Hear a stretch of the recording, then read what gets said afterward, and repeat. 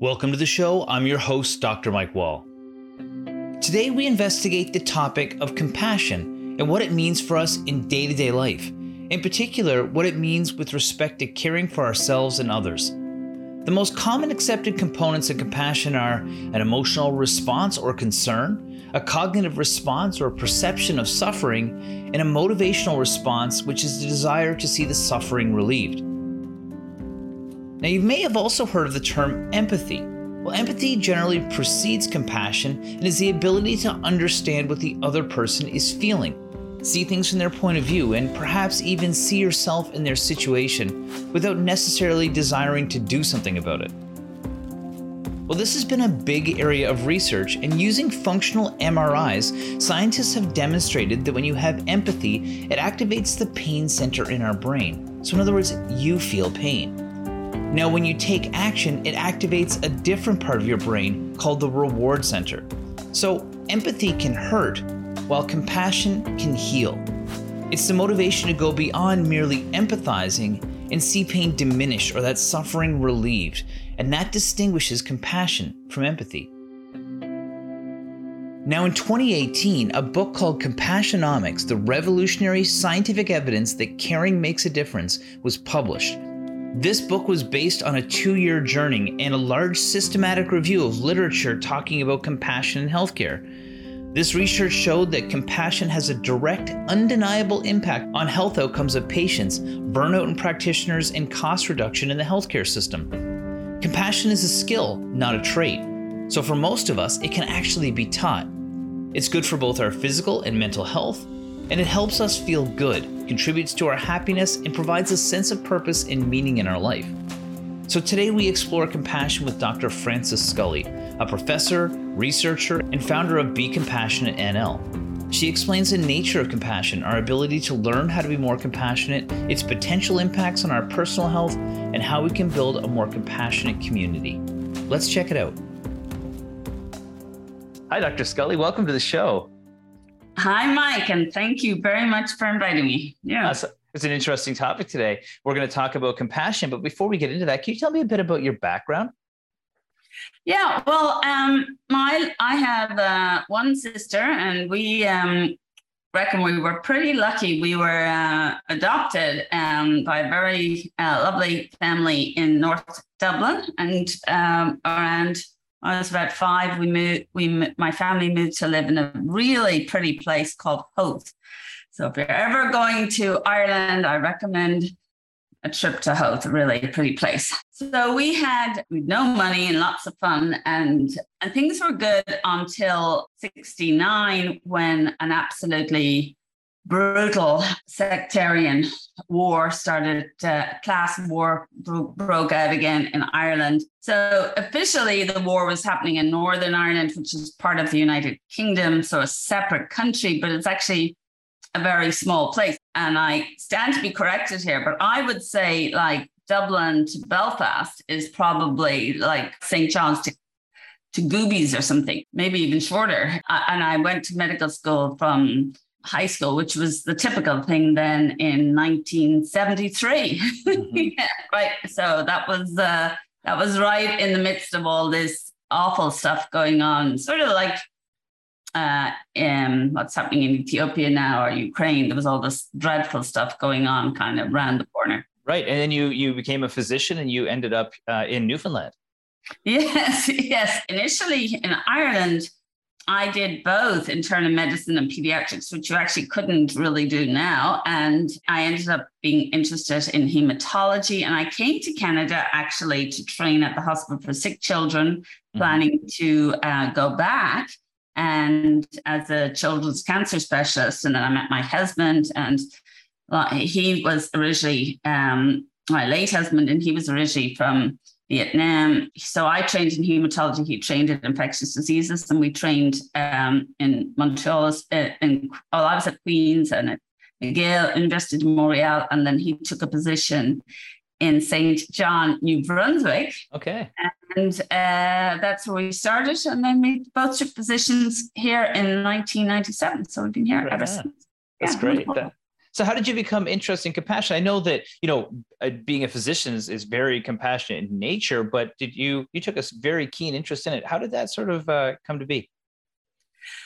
I think, like a lot of people, I ran into a very tough patch in my life. And actually in 2016, I heard a CBC interview with Dr. Vincent Folletti, who's one of the main authors and investigators of the Adverse Childhood Experiences study. And I actually pulled my car over and took out a pen and paper and wrote down the names and so on, because I had never heard any of this. And I found it interesting because it's a very large study and there's a huge amount of publications. And I was like, wow, I've never heard of this.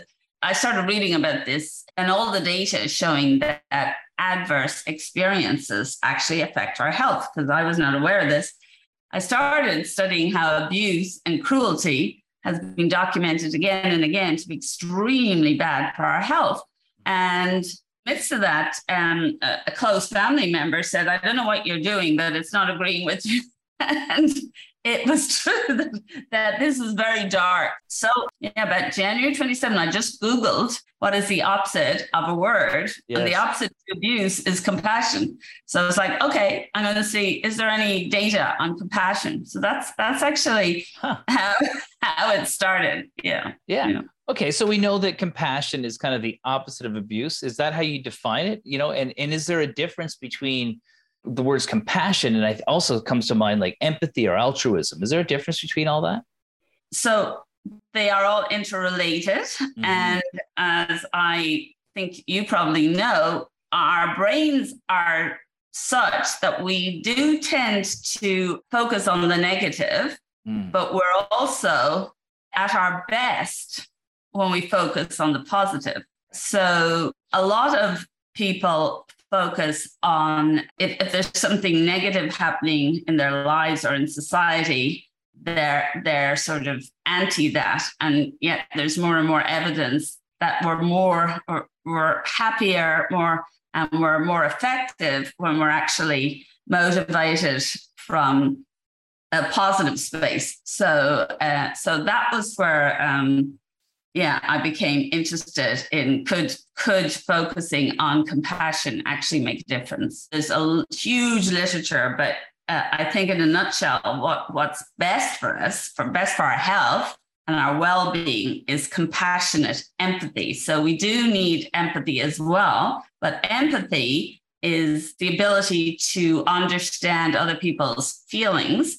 And so empathy, in some definitions, includes cognitive empathy, emotional empathy, and empathy can go in different directions. So people can use cognitive empathy, understanding people, to be manipulative, which is not a healthy, good thing. So empathy, you do need empathy, and it's part of compassion, but it has to be this desire to help, right? And altruism is the pure desire to help, which is wonderful, that actually only 3% of human beings are physically capable of pure altruism, meaning physically capable of, in the moment, making a decision to lay down, to risk their own life for the sake of a stranger. That's a definition of altruism. Totally. So I would summarize it maybe this way is the best, is that empathy is understanding people, altruism is sacrificing yourself, and compassion is taking that empathy and taking action to help people based on your understanding of them. Is that correct? That is correct. But into all that, we're trying, like wisdom has to come into this. Like you may have a strong desire to help people, but if you do it in a way that's reckless, you may hurt people and yourself. So there's a balance somewhere in all this. Yeah. We see that sometimes in wellness, where people, have an attempt to help people, but they tend to give advice that may not be necessarily the best advice for people because they don't understand the full picture, which is the whole point of the show. Now, I've been doing some research on this and getting ready for our chat, and I came across something called the Charter of Compassion. Can you tell me about what this is?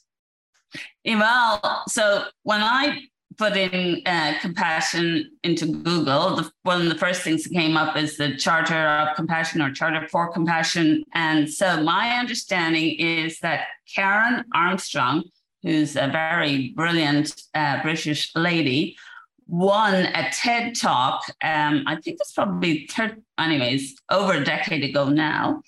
And she was talking on how compassion is really fundamental to all different religious traditions. And she won a TED Talk, and she used that $100,000 to form this amazing Charter for Compassion. So it is a great place to start in on compassion. And there's loads of information there. You'll never get to the end of it. So that was the place I started. Yes. Today, we're talking about compassion with Dr. Frances Scully, who's a researcher, physician, and founder of BeCompassionateNL. She's sharing how being kind and compassionate is good for our health. From lower rates of depression, anxiety, and stress to higher levels of happiness and even improved immune function, being compassionate is good for us in many ways. We'll be right back after the break.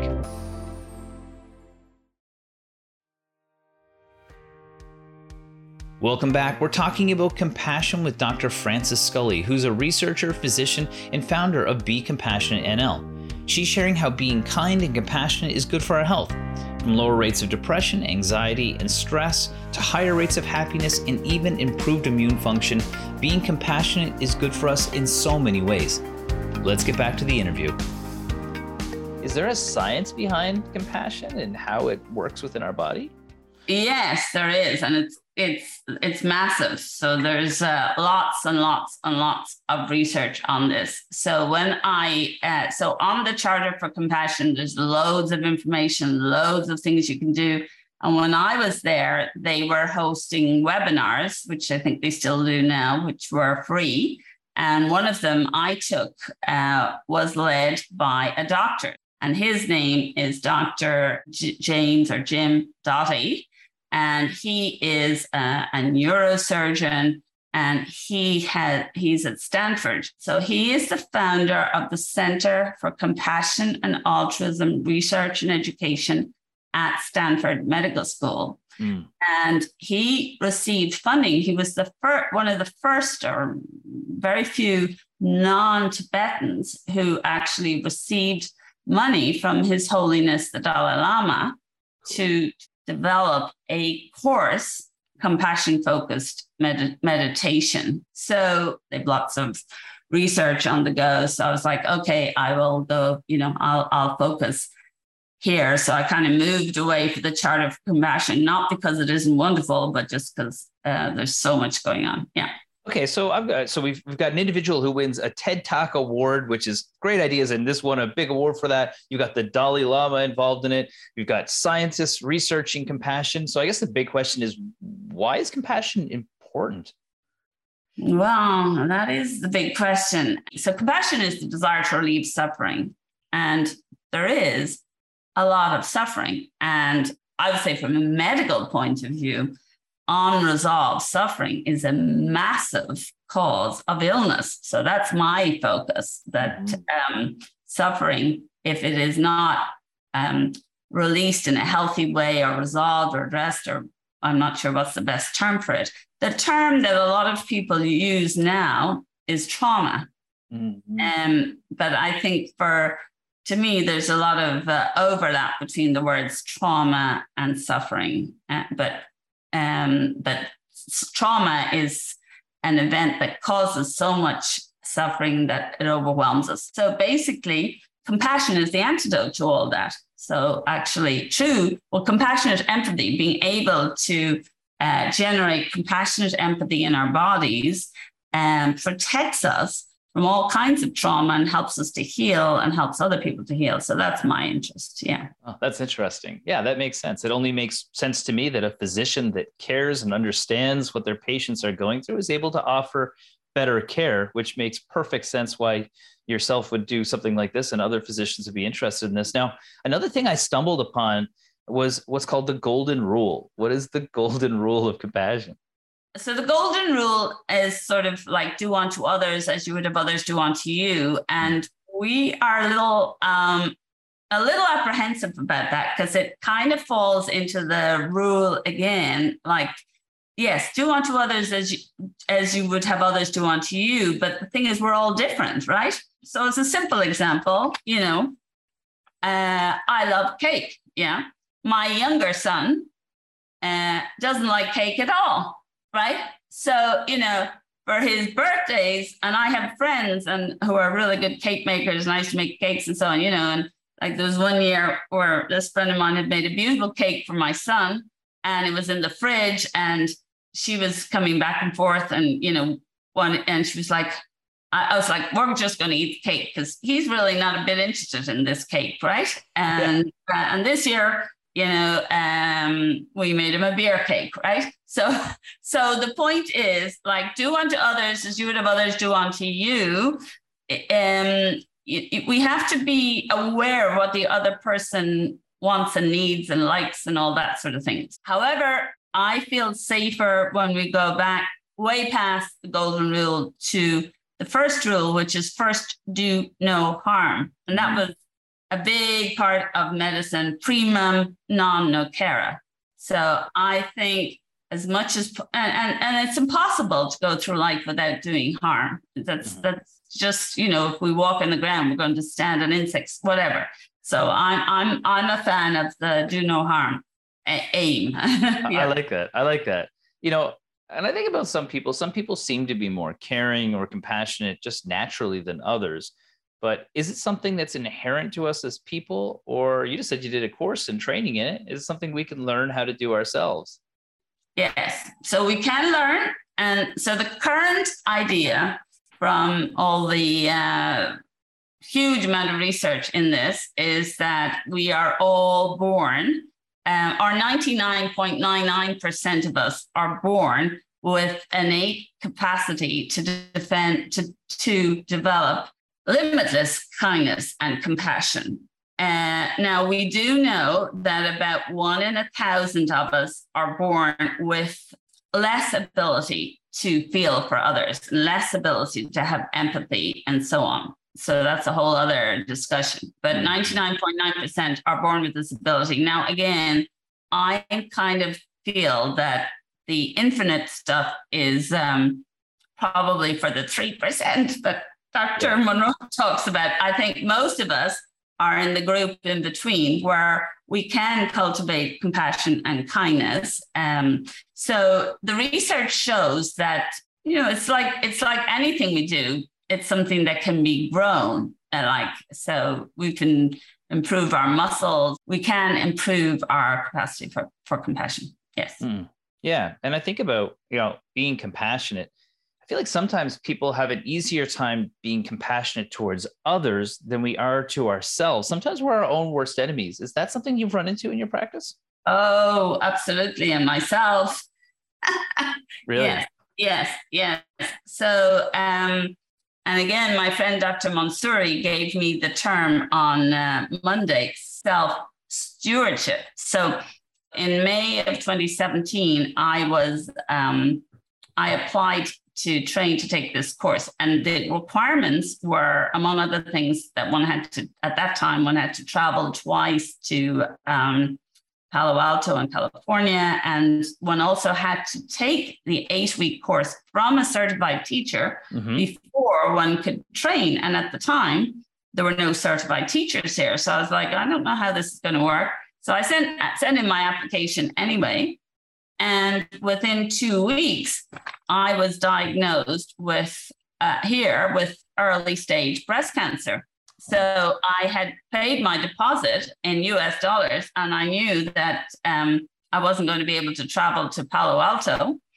So I thought, well, this is interesting because this is a compassion course, So I sent them an email. I said, look, about breast cancer. So they got back to me and they said, yeah, because we were looking as well. And you have not, yet taken the 8-week course, which is a requirement.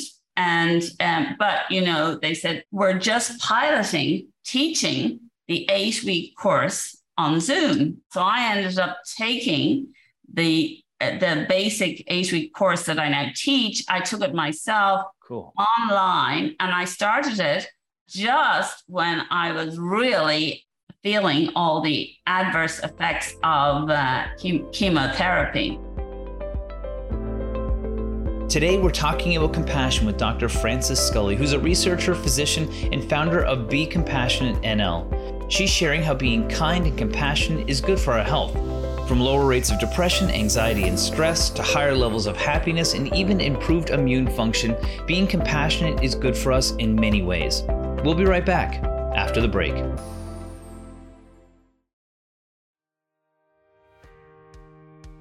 Welcome back. We're talking about compassion with Dr. Frances Scully, who's a researcher, physician, and founder of BeCompassionateNL. She's sharing how being kind and compassionate is good for our health. From lower rates of depression, anxiety, and stress, to higher rates of happiness and even improved immune function, being compassionate is good for us in so many ways. Let's get back to the interview. Are people sometimes afraid to become more compassionate? Absolutely. So you were asking me about the self-compassion, and another, maybe the most helpful word for that is self-stewardship. So starting off, I had never heard of self-compassion and self-kindness. You can actually do your score for how much you are afraid of self-compassion. So many people are afraid, if I become self-compassionate or self-kind, I'm going to just fall apart. I'm just going to sit and eat tubs of ice cream every night, or I'm going to drink too much. I'm going to smoke too much. I'm not going to exercise, whatever it is. Many people feel that they've got to be, pushing themselves, to keep it all together and to be any sort of a decent person. So so there's a lot of fear, and a lot of people are like, what? Self-compassion, self-kindness, what is this? Yeah, so. Compassion feels good. Compassion's also contagious. Now here's a few tips from that Stanford University and Emory University compassion training programs. First, seeing yourself as similar to others increases feelings of compassion. One study shows that simply tapping your fingers to the same rhythm as a stranger increases compassionate behavior. Another showed that describing a game as a community game increased players' levels of cooperation and sharing behavior, while calling the same game Wall Street game made the players more ruthless and less honest. Number 2, see people as individuals. When asked to support an anti-hunger charity, people were more likely to give money after reading a story about a particular starving individual than after reading statistics on starvation. When we believe we're able to make a difference, we're less likely to suppress our feelings of compassion. And number 3, notice how good compassion feels. Studies show that compassion and compassionate action activate the brain reward centers. Research suggests that compassion is contagious, so if you want to help teach and cultivate compassion in others, the best practice is to lead by our own example. Yeah, I think that's something that's, seen sometimes as being a form of weakness for people to feel sorry, for themselves or take a step back if they need it because they feel like they're not being strong. And that's something that's sort of toxic about the way that we live today. And I feel like the pandemic may have given people a bit of a chance to see what it's like to step back because they were forced to. Did you notice things like that with people where they became a little bit more mindful of being compassionate towards themselves? Yes, I think people are very kind and very compassionate, and people went to all sorts of lengths to protect other people during the pandemic. All sorts of lengths. You saw it all the time, and all different people doing all sorts of things. I caught COVID in April, and I was quite sick, and I was sending emails to groups of people because just as I had been at events where people were present for the first time in 2 years. And it was that evening I developed symptoms. So I sent emails letting people know, I'm going to get tested. I have some symptoms. And every single person got back to me to ask, if I needed anything, so they weren't like, oh my God, we met, and I had been wearing a mask and so on, but I'm just saying their response was, do you need anything? And followed up to say how are you doing? Kindness and compassion overlap tremendously, but they are not quite the same thing. And when people are researching it, they go different angles. So kindness can be looked at the desire for everything to go well. And in different cultures and traditions and spiritual traditions, different words are used. So I think for the Abrahamic faiths, for Judeo-Christians and Islam, often we use the word love, right? So love is very important. And in other traditions, it's sort of loving kindness. In indigenous traditions, it's, kindness, the love of the creator. So anyway, so I think these are all terms that all are getting at the same thing, this loving nature. Mm-hmm. So love and kindness are the desire for things to go well. And there's a wonderful book called The 5 Side Effects of Kindness. And the health side effects of kindness are that if we cultivate kindness, we're happier, we have less cardiovascular disease, because we lower our blood pressure, our relationships improve, and we live longer. Now, of course, cultivating kindness is not going to help if we're some horrible trauma, we're hit by a bus or something. But in terms of preventing stress-related illness, cultivating kindness is very, very helpful. So, for example, people who have heart surgery are going to do better if they have a pet at home. Really? Yeah. So if and I'm getting a new puppy today, so I'm very excited. But anyway, so that was shown that people who had a pet did better, because I guess they were motivated to get back to that pet. Yeah. Yeah, it's funny. We had Dr. Carolyn Welsh on, and she's a researcher who studies the canine-human interaction and therapeutic role of animals, and very, very interesting stuff. And it is caring, And so I guess that brings us to what we were talking about today, which is, BeCompassionateNL. Can you tell me about what you guys do there? Well, we're really just starting. So this came about because I was, as I said, I was diagnosed with breast cancer in May of 2017. And during that, I was also trying to train to teach this course. And you mentioned self-compassion. So I started the training in 2018, and I had never heard of self-compassion. I had heard of self-care and sort of scheduling time in your day to do things like exercise or walk or whatever else to look after yourself. But what was interesting, yes, of course, as a physician, it's very important to stay within, one's boundaries. So I was going to see, the registrar at the College of Physicians and Surgeons in Newfoundland and Labrador to speak to her about doing this course and wanting to train to teach this course, and wanting to make sure that it was within, what I was allowed to do as a physician. So I spoke to as many people as I could think of.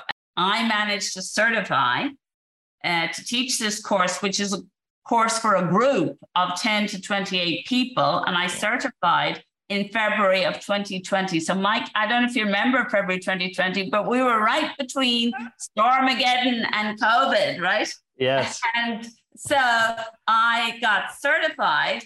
And first of all, because of the weather, I actually did have my course.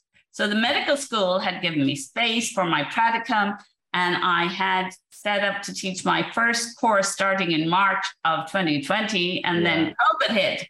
Yeah. And so I was certified to teach this course in person. And of course, there was no way we were going to be teaching courses in person. So then, plus I was trying to find an umbrella of some kind to be able to teach this and to share information about the science, well, the art and the philosophy and the science and the theology of kindness and compassion. So that's where BeCompassionateNL has come from. Today, we're talking about compassion with Dr. Frances Scully, who's a researcher, physician, and founder of BeCompassionateNL. She's sharing how being kind and compassionate is good for our health. From lower rates of depression, anxiety, and stress to higher levels of happiness and even improved immune function, being compassionate is good for us in many ways. We'll be right back after the break.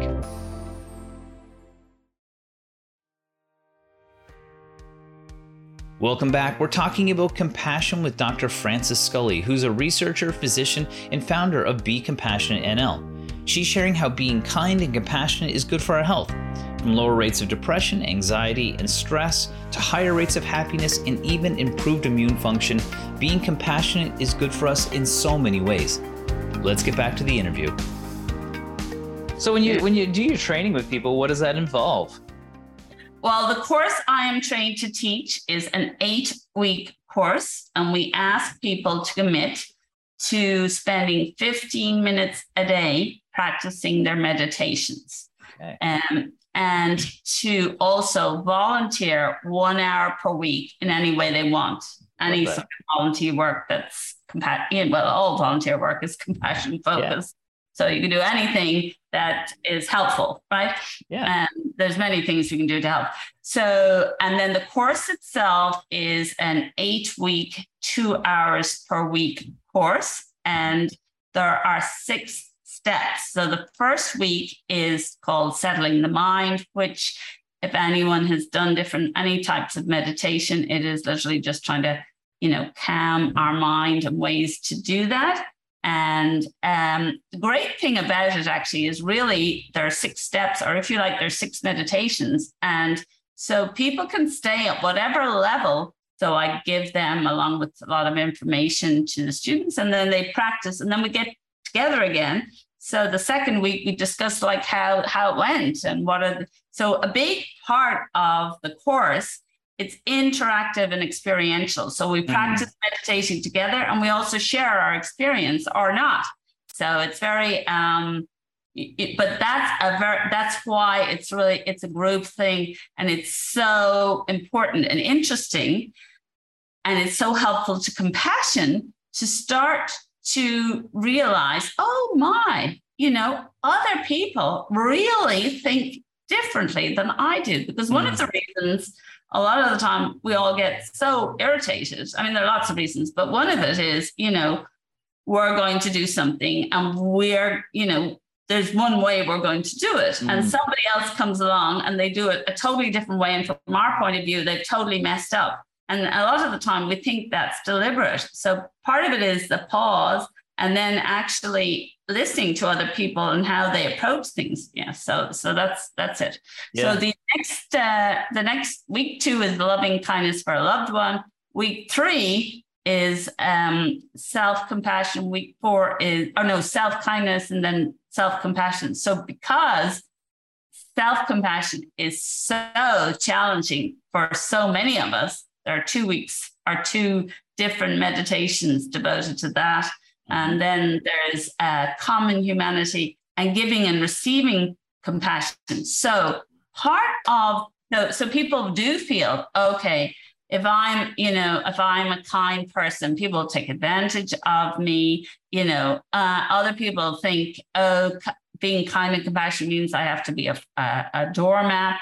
I have to just put up with anything. And interestingly, there's also fierce compassion, because fierce compassion is times when we have to say no and tell people, no, what you're doing is hurtful and harmful. And so compassion, it's a very active thing. It's not passive. But it sounds like, there's a real level of self-awareness that is required. And then from there, you're able to foster this level of compassion. Now, not everybody may have access to a course such as yours, but if somebody's listening and they want to start to develop a bit more of a compassionate lens to the way that they operate in their day-to-day life, what advice would you give them? Well, I would say just what you're saying, like noticing, notice yourself, notice the people around you. And so notice, like put your, decide, just when you're going around your daily business, notice. And if you're focused on kindness and compassion, you will notice little things happening. Now, of course, you will also notice lots of things that are unkind, but just notice. And on the website for BeCompassionateNL, there is a resource section. And first of all, for anybody who lives in St. John's and who likes to read, as we said, I was planning to be doing all this in person. So I bought all these extra books to lend to anybody who was taking the course. So I have loads of books on all different aspects and at different levels of reading on kindness and compassion. So if anybody wants to borrow a book from me, they are welcome. So that's the books. Now, lots of people don't like to read. So on the website, under resources, I have curated lots and lots of talks and articles on a compassion focus. So, and on the Mighty Network, which is free to join, there are, I don't know how many, maybe 1,000 talks, different people, because it's innate to humans. So everybody, what you need and want for kindness and compassion, what I need are going to be different, but we all can do it and we all can learn always. Yeah. Right. So if people want to learn more, they can reach out to your website and then, use some of those free resources that you have available to people and maybe get involved on a deeper level. A big question here. Okay. Let's just get a little bit philosophically for a second. What happens if our communities or our world becomes a more compassionate place? Well, I think in terms of the natural world, there's something called the healing curve. And if people want to look that up, it's at UC San Diego. It's measuring the amount of carbon dioxide in the atmosphere. And if I've tried to study, climate stuff, energy stuff for years, and I find it very confusing, but the healing curve is very easy to see. It's a straight, this curve going zooming up.